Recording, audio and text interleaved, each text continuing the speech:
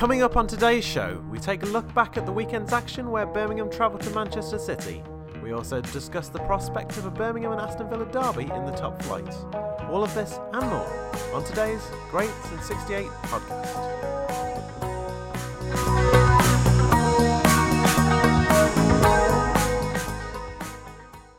Welcome everyone to another episode of the only dedicated Birmingham City Ladies podcast, Greats in 68, brought to you as always by damsonparkdames.co.uk. I'm Craig Hadley and I'm joined by the returning Chris Pugh. How have you been, Chris? Good evening, Craig. Not too bad yourself? Yeah, I've been good, thank you. Did you have a nice holiday? Yeah, not too bad. Nice and relaxing, thank you. We start this week's show then by looking back at Birmingham's 3-1 defeat to last year's WSL 1 champions Manchester City.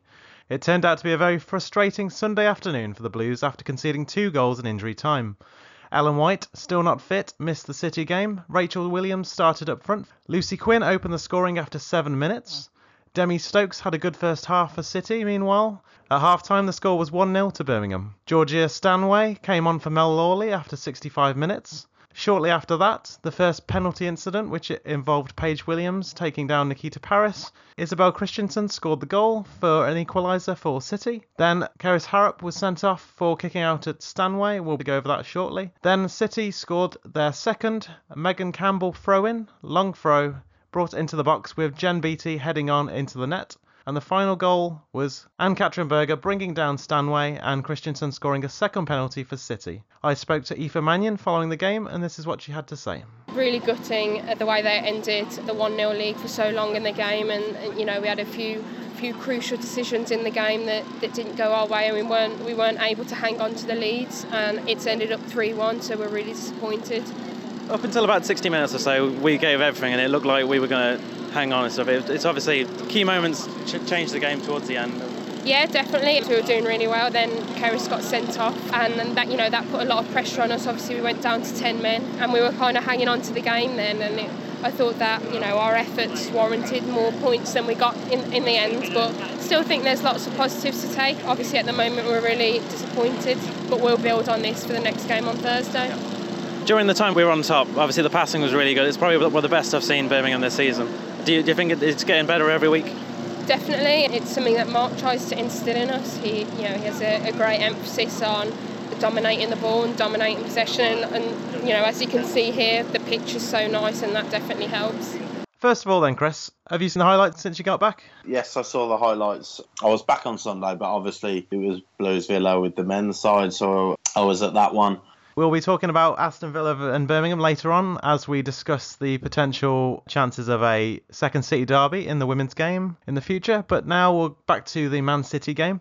First incident was obviously the goal for Lucy Quinn. It was a fantastic curling effort from just outside the box after Rachel Williams closed down Ellie Roebuck in the City goal. What did you think of the goal, Chris?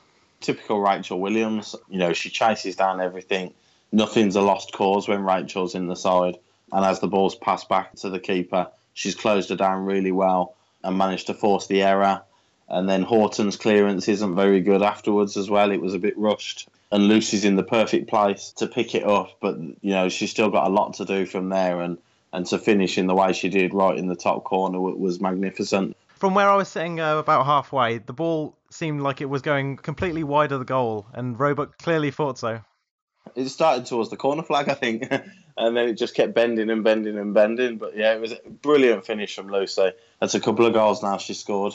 So she's settling into the side really well. Absolutely, and you can see Lucy Quinn's goal if you go to, I believe it's on the Damson Park Dames Twitter account, at Damson Park Dames. We've got a poll running currently for Goal of the Month, and Lucy Quinn is one of those 4 that we've selected, for obvious reasons. I think that'll be a firm favourite this month, Craig, yeah. I would say so, but I wouldn't try and... Sway the vote. Yeah, try and sway the vote, influence the people. But just go out and watch the video and see what you think. After that, in the first half, I mentioned earlier, Demi Stokes. Her battle with Lucy Quinn was fabulous to watch. 2 very rapid wide players. The battle between them trying to go up and down the wings was incredible to watch. Yeah, I think that's one of City's strengths, especially last season when they had bronze the other side as well. We felt this in the FA Cup final as well, that both fullbacks can bomb forward at will. Obviously, Stokes an England regular international, so she's got a lot of quality down that left-hand side. She's very fit and athletic, and she can get up and down regularly. And I think Lucy's job to get forward and to try and take her on restricted Stokes getting forward as well. Yeah, I would agree. Demi Stokes did get the better hand on a couple of occasions, but it was fairly equal given that Lucy Quinn's just come to the club and Demi Stokes is an established player at Man City. After that, of course, as I mentioned, Birmingham went half-time 1-0. I expected in the second half the Man City to come out after being given a word, but you'd expect that from a team of Man City's quality. Of course, yeah. Birmingham obviously held out really well. It was about 75 minutes when it all started going wrong, but up until that point, Birmingham was playing the ball around really well. Man City struggling to get the ball themselves, and when they did get the ball, they were making mistakes, and it was pretty impressive to see Birmingham rattle them as much as they did. It's a sign of where we are at the moment. You know, if you speak to Mark, he'll tell you the same, that probably with the exception of Chelsea, who look like they're just going to steamroller everybody this season, we're a match for anybody. We should have got something out of the Arsenal game away from home, the first game of the season, apart from a dubious penalty decision towards the end. And the same here at City. You know, we've gone to the side that currently hold all 3 domestic trophies, and with the 15 minutes left, we've more than matched them by all accounts. We've more than held our own, and we're 1-0 up. And you know, as we'll discuss shortly, the penalty. And so bar that. If it wasn't for that, if that's not given, then City only get more rattled and more panicky, and we might go on to win the game. Yeah, as you said, could have got something out of the Arsenal game, probably should have done. Man City again, we played well until certain key decisions came up, then we were more than matching Man City, and they're 2 of the top teams that are going to be up there this season, along with obviously Chelsea, who are going to be above and beyond everyone at the moment.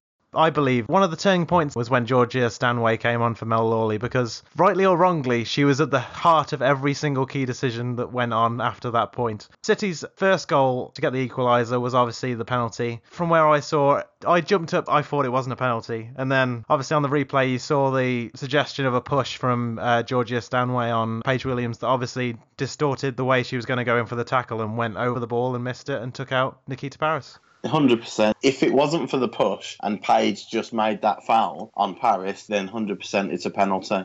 But you can't ignore 3 seconds earlier the fact that Stanway's nudged into Paige and Paige is already on her way down. So she's out of control trying to tackle Paris, and that's because of the foul from Stanway. And for me, it's an obvious foul. It's not a difficult one either.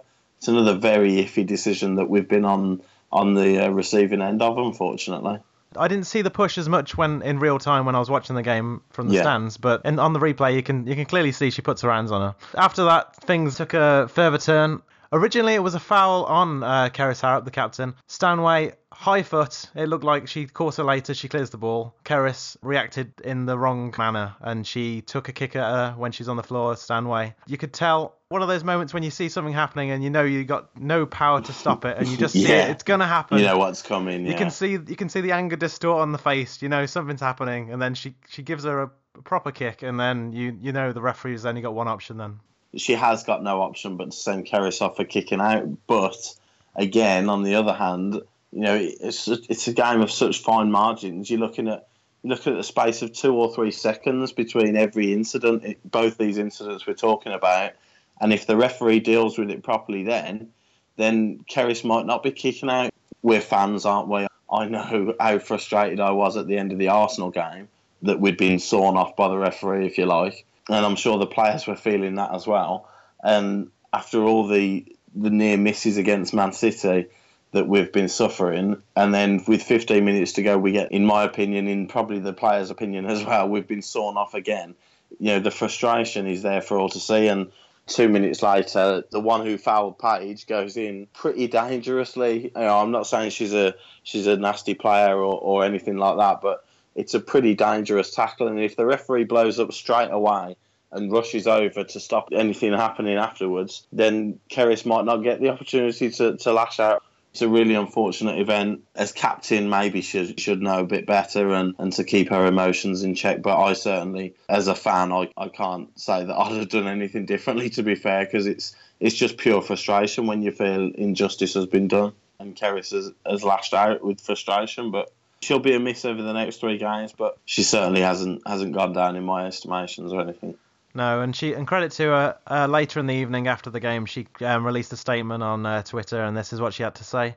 Sorry to everyone at Birmingham City, especially the fans, for my error today. In the heat of the moment, I will learn from it and come back stronger. Keep right on. Credit to her for coming out and saying that. She didn't have to come and say anything after that. She knew she'd fought over what she'd done, and credit to her for putting her hands up about it. Yeah, absolutely. Yeah, if it was me, I'd have been off Twitter for the next 3 days, I think, trying to calm myself down. But she shows she's a class act, and she's the captain of the side, and she needs to lead by example. We got a young squad, and if she can come out and hold her hands up when she's done something wrong, then it sets a great example. Exactly, and obviously, as you said, it's going to be a big miss for the next 3 games that she's going to miss. 2 Continental Cup games against Everton and Doncaster, and the away game against Liverpool. But obviously, you got the likes of Emily Westwood, who's an experienced veteran defender who can come in. Yeah, well, it might be a reshuffle as well. If he wants, he could go 2 at the back and just play Sargent and Mannion in as the back 2, or like you say, bring Westwood in. So he's got options. Absolutely, and in the Man City game, East dropped Hayley Ladd back into the back 4 for that game, and she can obviously play there as well. Yeah, she's played centre-back before, so plenty of options that he can think about using to replace Kerris for the next few games. Moving on to the second City goal then, it was a long throw from Megan Campbell. If you haven't seen Megan Campbell throw a ball, just remember Rory Delap, and that's about right. Add a couple of yards on it, I think. It's ridiculous. It was a ridiculous throw. Yeah. Jennifer Beattie with a header, beating Berger. She probably wasn't in the best position. She had to dive across about 2/3 of the goal to get to it. But from what I saw, it seemed like she thought the ball was going wide. Well, I saw it. I'll be honest. The first time I saw it, I thought that's a keeper error. Knowing Berger's quality, I thought that she should have got that. She's good enough to stop that. But then, by all accounts, she'd picked up a little injury as well before that. So that might have hampered the way she went for it. With Harrop gone off, as strange as it seems, it probably would have been Harrop challenging Beattie, but Beattie's got ahead of, I think it was Carter in the end, and headed it into the net. And at that point, it's just deflation, really. Yeah, you pick up on the injury. It was, from what I saw, it was Steph Houghton going up with Ann-Katrin Berger. They clashed heads, and Berger was down for a good while. It looked like she was going to get stretchered off at one point. They brought the stretcher out for her. Hence the 7 minutes at the end, I suppose, yeah. They had the Man City club doctor check her over, and he passed her to carry on playing. From some fans' point of view, it seemed like the fans thought she shouldn't have continued. It looked like she wasn't the same after that, but yeah, we'll have to find out later on if she gets rested for the next few games, just to give her a chance to recover. But we'll find out when they play, obviously, Everton on Thursday night. Yeah, that's it. Yeah. The final goal then for City was another penalty. It seems like we're just going to concede penalties every other game at the moment.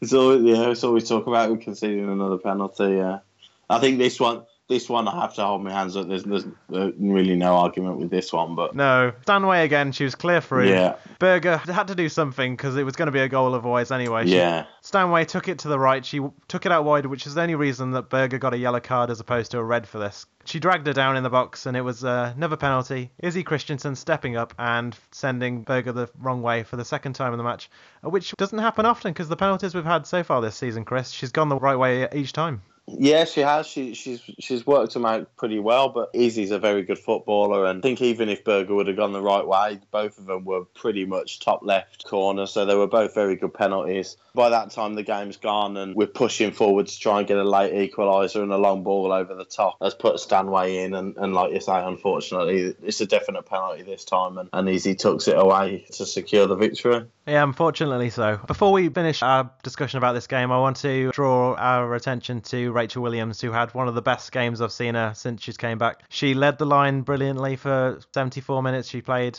harassing everyone. She was like one step ahead of everyone. She seemed to know where the ball was going to go before all the defenders even tried to pass the ball. It was amazing to see her play that well. And obviously it was unfortunate that a minute after she went off, they scored the first goal. Yeah, and it's strange, isn't it? Because if they get the equaliser a little bit earlier, you'd imagine Rachel would stay on for things like her strength at set pieces and willingness to run defences down and worry them a little bit. It is just, unfortunately, it's typical, that they get the equaliser as soon as she goes off. But when she was first with us back in 2011-12, she was exactly the same. Her energy levels are ridiculous. nothing's a lost cause when Rachel's on the pitch, and if she can keep working the way Mark wants her to work, running into spaces and disrupting defences, then she's going to cause havoc in this league, and it'll bring everybody else into play. It is now time for our weekly segment, Loan Watch, as we look at how our free players on loan have done over the last 7 days. Sophie Bagley was in goal against Reading for Bristol City this week, and it was a tough week for her as she conceded 5. Chris, did you see the highlights of this game? I felt sorry for Sophie, how things turned out in this one. We said about Bristol being a WSL1 team, but their defence is poor, and she's going to have a lot of work to do this season. They conceded 6 at Chelsea, I think it was. That's right, yeah. And then 5 here against Reading as well, who appear to be in ruthless mood this time around. I didn't really put much blame at her door for any of the goals, but defensively Bristol have got a lot of work to do, and you hope that they can sort it around a little bit to give Sophie a little bit more protection, because if she doesn't, then there's not a lot she can do about it at times. No, exactly. The first goal obviously was a defensive error. The second goal, I thought Sophie could have done a bit better. She obviously thought so. She got beaten at the near post. Yeah. And there was another few goals that she obviously reacted to, clearly thinking she should have got something on it, probably like the Jade Moore one, which went under her body. You go on these loan spells, and hopefully she learns from this and grows as a player. Yeah, obviously with a team that's got recently promoted as well, you're gonna be facing teams that are considered much better than you, and when you're playing against the best teams, you're gonna get better as a player, obviously. Yeah, of course, absolutely. You'd rather be playing the Chelseas and Arsenals and Cities than WSL2 teams, because with all due respect, if she's going to improve and get better than what she already is, then she needs to be playing the better teams.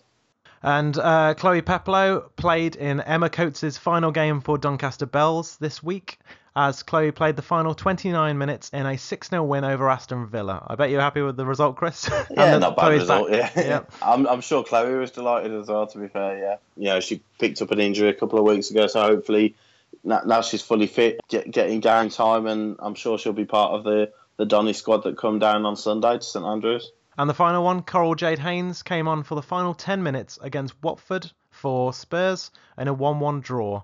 Probably been rested a bit, Chris, because she's been playing most of the games until now. She has, yeah. I think she picked up a little knock as well a week or so ago. So with the injuries that she's had over the last year and a bit, obviously it'd be tough for her to play week in, week out every game for Spurs this season. But so managing her and making sure that she's okay when she is playing, that she's not being overworked is important for her development. And if she starts the next game and plays an hour or so, just making sure she's back to full fitness and then she'll be raring to go, I'm sure. Our main topic for this week is local derbies. In the same week that the Birmingham men's side took on Aston Villa, I spoke to a few Blues players to discuss the prospect of a second city derby in the women's game. Here's Maddie Cusack. We're playing teams like Man City, it kind of feels like the same atmosphere, like you're wanting to, like playing against a really good team, wanting to get the right result and stuff. So. As someone who's come through the Villa youth team and moved to Birmingham, would you like to see Villa get into the WSL one day so you can have the local derby each year?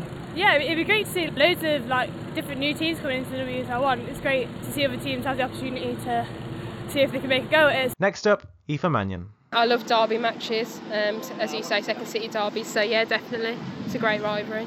Did you give any advice to the likes of Abby Lee Screnger or Maddie Cusack, the latest one to join from Villa since they joined the club?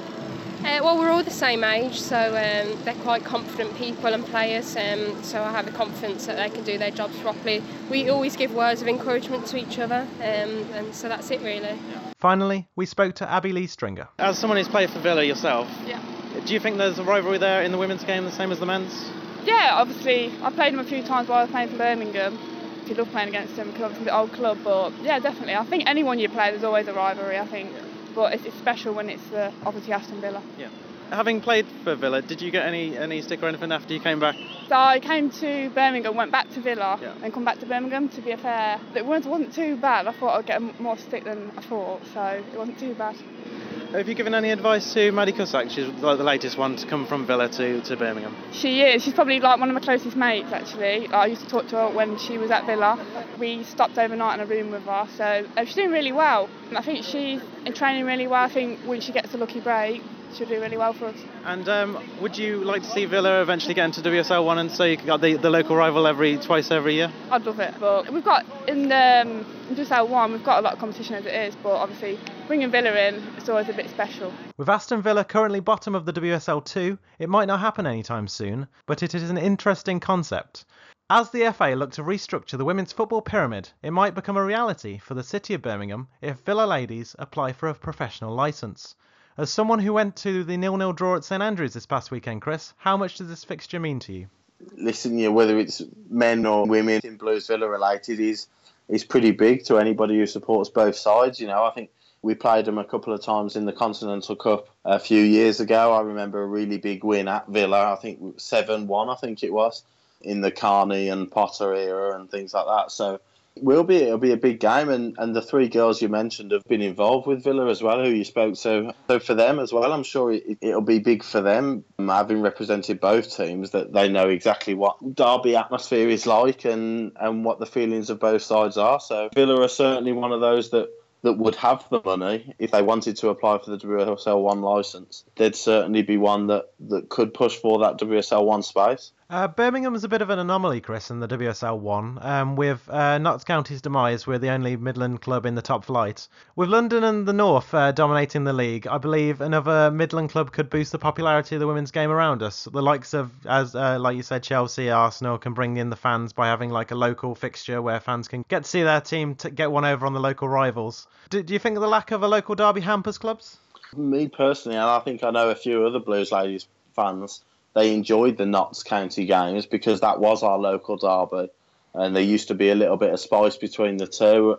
I think Derby have already announced that their plans are to apply for a WSL 1 spot, so that'd be a little bit closer. I think definitely if there's a local team around, then it'll definitely benefit the league. Next up, we look towards the back end of the week and our games against Everton and Doncaster Bells. We will keep it brief on the Everton game, as you'll probably listen to this after the game has taken place. We beat them 2-1 in the league earlier last month. What do you think will happen as we travel up to Widnes, Chris? I mean, it's a horrible pitch, so I think the pitch becomes a little bit of a leveller, but we've shown over the last few games that our technical ability is up there and it's improving every week. I have faith in the girls to nullify that leveller, if you like. So hopefully a similar result to the league game and get a win and a confidence booster again and get back to winning ways after the Man City game. The pitch is always a talking point when you play at Liverpool and Everton in Widnes, Chris. Yeah. Can you see Mark resting certain players to prevent potential injuries? I don't think the risk of injury will force his hand to change things. I think the fact that there's going to be 3 games in the space of a week and a half might. We've got this one, then Doncaster on Sunday, and then back to league action the week after with Liverpool. So 2 games in the space of 11 days at that ground is going to be tough going on. So it wouldn't surprise me if he did make a few changes and then different players played in the Liverpool game. Yeah, indeed. With it being a cup game, he could be trying out different ideas for that pitch because obviously you're playing a game on it, so you're going to be able to test new things ready for the Liverpool game in the league. Exactly. Obviously, you want to win the game, but it's almost like a training session, isn't it? To get used to the pitch, knowing that you're going to be back on it in a few days' time in a league game against Liverpool. Predictions, Chris. What do you think the score is going to be? I think Everton will score, but we'll win 2-1. I was going to say that, so I'm going to go with 2-1 as well, Chris. Moving on then, we will turn to the Doncaster game on Sunday. It will take place at St Andrews due to a fixture clash with Solihull Moors in the FA Cup. So it will be a different experience for the players. What kind of effect do you think playing at St Andrews will have on the team, Chris? Last season, Liverpool come here to St Andrews and they were the better side. So I'm hoping that it's a different outcome this time round. Doncaster will come looking forward to playing at a ground like St Andrews, but obviously our girls will as well. You'd hope that there's a decent crowd in and it raises the game for Blues. From what I remember from the highlights of that game, Chris, didn't Birmingham hit the bar like 4 times? Yeah, I think Frida hit the bar 3 times, yeah. So, again, we were a little bit unlucky not to score, but Liverpool did look good, to be fair. Yeah, they passed the ball around really well and they got their full backs forward and they played pretty well on the day. So I'm hoping that the luck changes this time round and the ball drops a couple of inches lower when we have our shot. One of the lasting memories I had from the game we played against Doncaster at Solihull Moors back in early 2016, I think it was a Donny fan with a bell ringing it. Yeah. Can you remember anything about that 2-1 win, Chris? Not a lot, no. To be fair, I think any time a team plays Doncaster, that's the fans' overriding memory, that bell. Sure, it'll be in attendance again, but Doncaster have had probably a little bit disappointing start to the season if they're being truthful, but again, they got confidence after the Villa win, so I'm sure they'll be flying and really looking forward to playing at St Andrews. I'll give you the scores from last time, Chris. Natasha Dowie. Oh yes, that was right. Yeah, and then I think we were 2-1 up at half time. I think so. That's right. It was. Hopefully, this is a good omen. Frida Risi scored in that game. So combine her hits on the bar with a goal last time against Doncaster. We're going to get.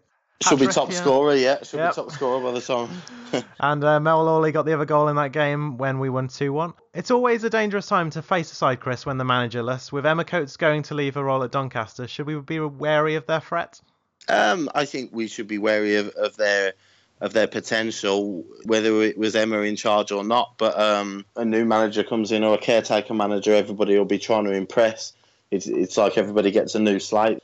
Coates, for those unaware, is leaving the club to take up a role with the national team, working with the under-18s, 19s and under-20s with England. We at the Great Since 68 podcast wish her well in her new role, helping to develop the likes of Fran Stenson when they go on international duty.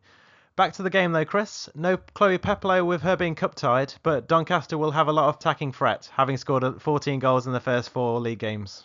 They will, and like I say, coming off the back of a 6-0 win, their confidence will be high and they'll be looking forward to it. Obviously, they've lost Sweetman Kirk over the summer, which was disappointing for them, but scoring 6 goals in a game shows that they've got goals from other places as well. Yeah, but Rebecca Rayner is their top scorer at the moment with 4 goals, but you've also got Kirsty Hansen and Christy Murray, both on 3 goals. Murray's a decent player, yeah.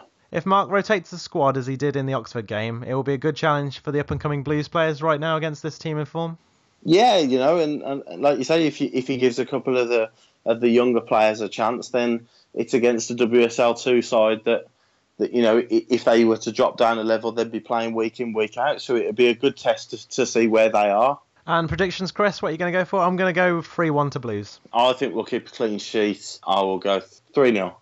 And that's all for this week's show. You've been listening to the Great Since 68 podcast. Don't forget to subscribe to us so you can receive the show every week as soon as it comes out. Just search for Dancing Park Dames on iTunes, Stitcher, TuneIn Radio, and any other podcast platform you use. You can also follow us on Twitter at Great Since 68, or for our personal accounts, you can follow me at Craig P. Hadley with a double E on the end. And Chris, how can they find you? Yeah, on Twitter at AWCAIB. Thanks for everyone for listening, and remember, keep right on.